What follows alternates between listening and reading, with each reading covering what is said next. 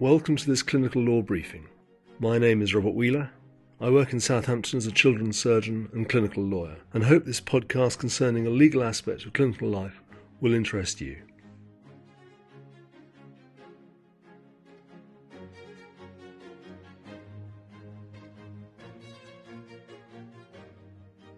This recording describes altruism in stem cell donation. Organ donation by incapacitated adults or by children requires the agreement of a court. The reason is plain to see. Fear lingers that the gift of an organ could plausibly be the reverse, in reality an act of exploitation or much worse. By contrast, a peripheral stem cell harvest, though regulated by the Human Tissue Authority, does not in principle require judicial authority, and it seems that about 65 children each year act as stem cell donors with the approval of the authority. Recently, the Court of Protection, for the first time in its existence, heard an application for the extraction of stem cells for donation from someone lacking capacity. Numerous similar cases have been brought to the High Court relating to bone marrow donation, but for the Court of Protection this was a new venture. The case concerned MC, an 18-year-old woman who lived at home with her parents and two younger siblings. Several years ago, her mother suffered leukemia, but despite repeated chemotherapy, remission had eluded her.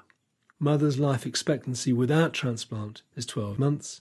With transplant, the court was told, in the order of a 45% 5-year survival. The court did not elaborate on the cause of MC's incapacity, but readily pointed out her loving relationship with her mother. She had been unable to repeat, back in a coherent manner, what had been said to her or demonstrate an understanding of stem cell harvest. Finding that MC lacked capacity, the court held that she was unable to provide consent for the collection of stem cells and their use for the benefit of her mother.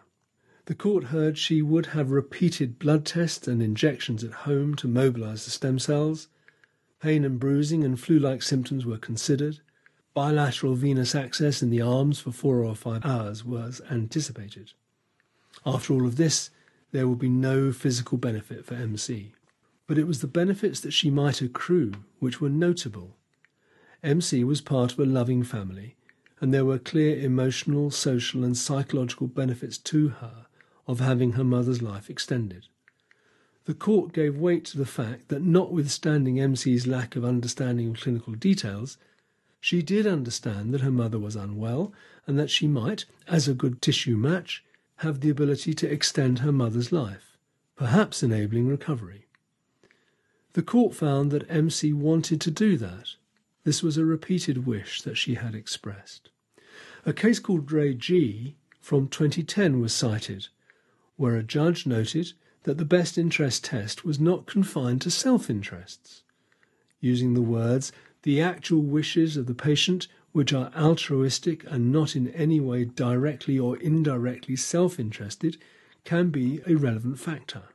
As an additional, separate point, the court in MC gave some lesser weight to the fact that she may be seen by others positively in acting altruistically.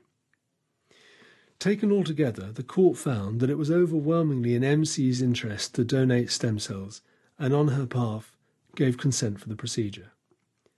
The altruism point is well made, but perhaps not rehearsed in daily hospital life. Why should there be any doubt that incapacitated patients should be altruistic, or a supposition they may be less altruistic than their capacitous neighbour? Generosity of spirit is not reserved solely for those with capacity. There is every reason why in our hospital we should explicitly include opportunity for altruism in the balancing sheet when accumulating the benefits that an incapacitated patient might accrue in some clinical circumstances. Altrui, the Latin word, denotes somebody else.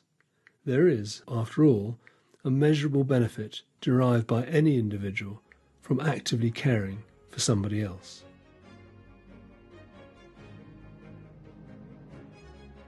I hope this was useful, but if you would prefer to read rather than to listen to me, by all means look at the Clinical Law website on the UHS webpage, or type Clinical Law into a search engine.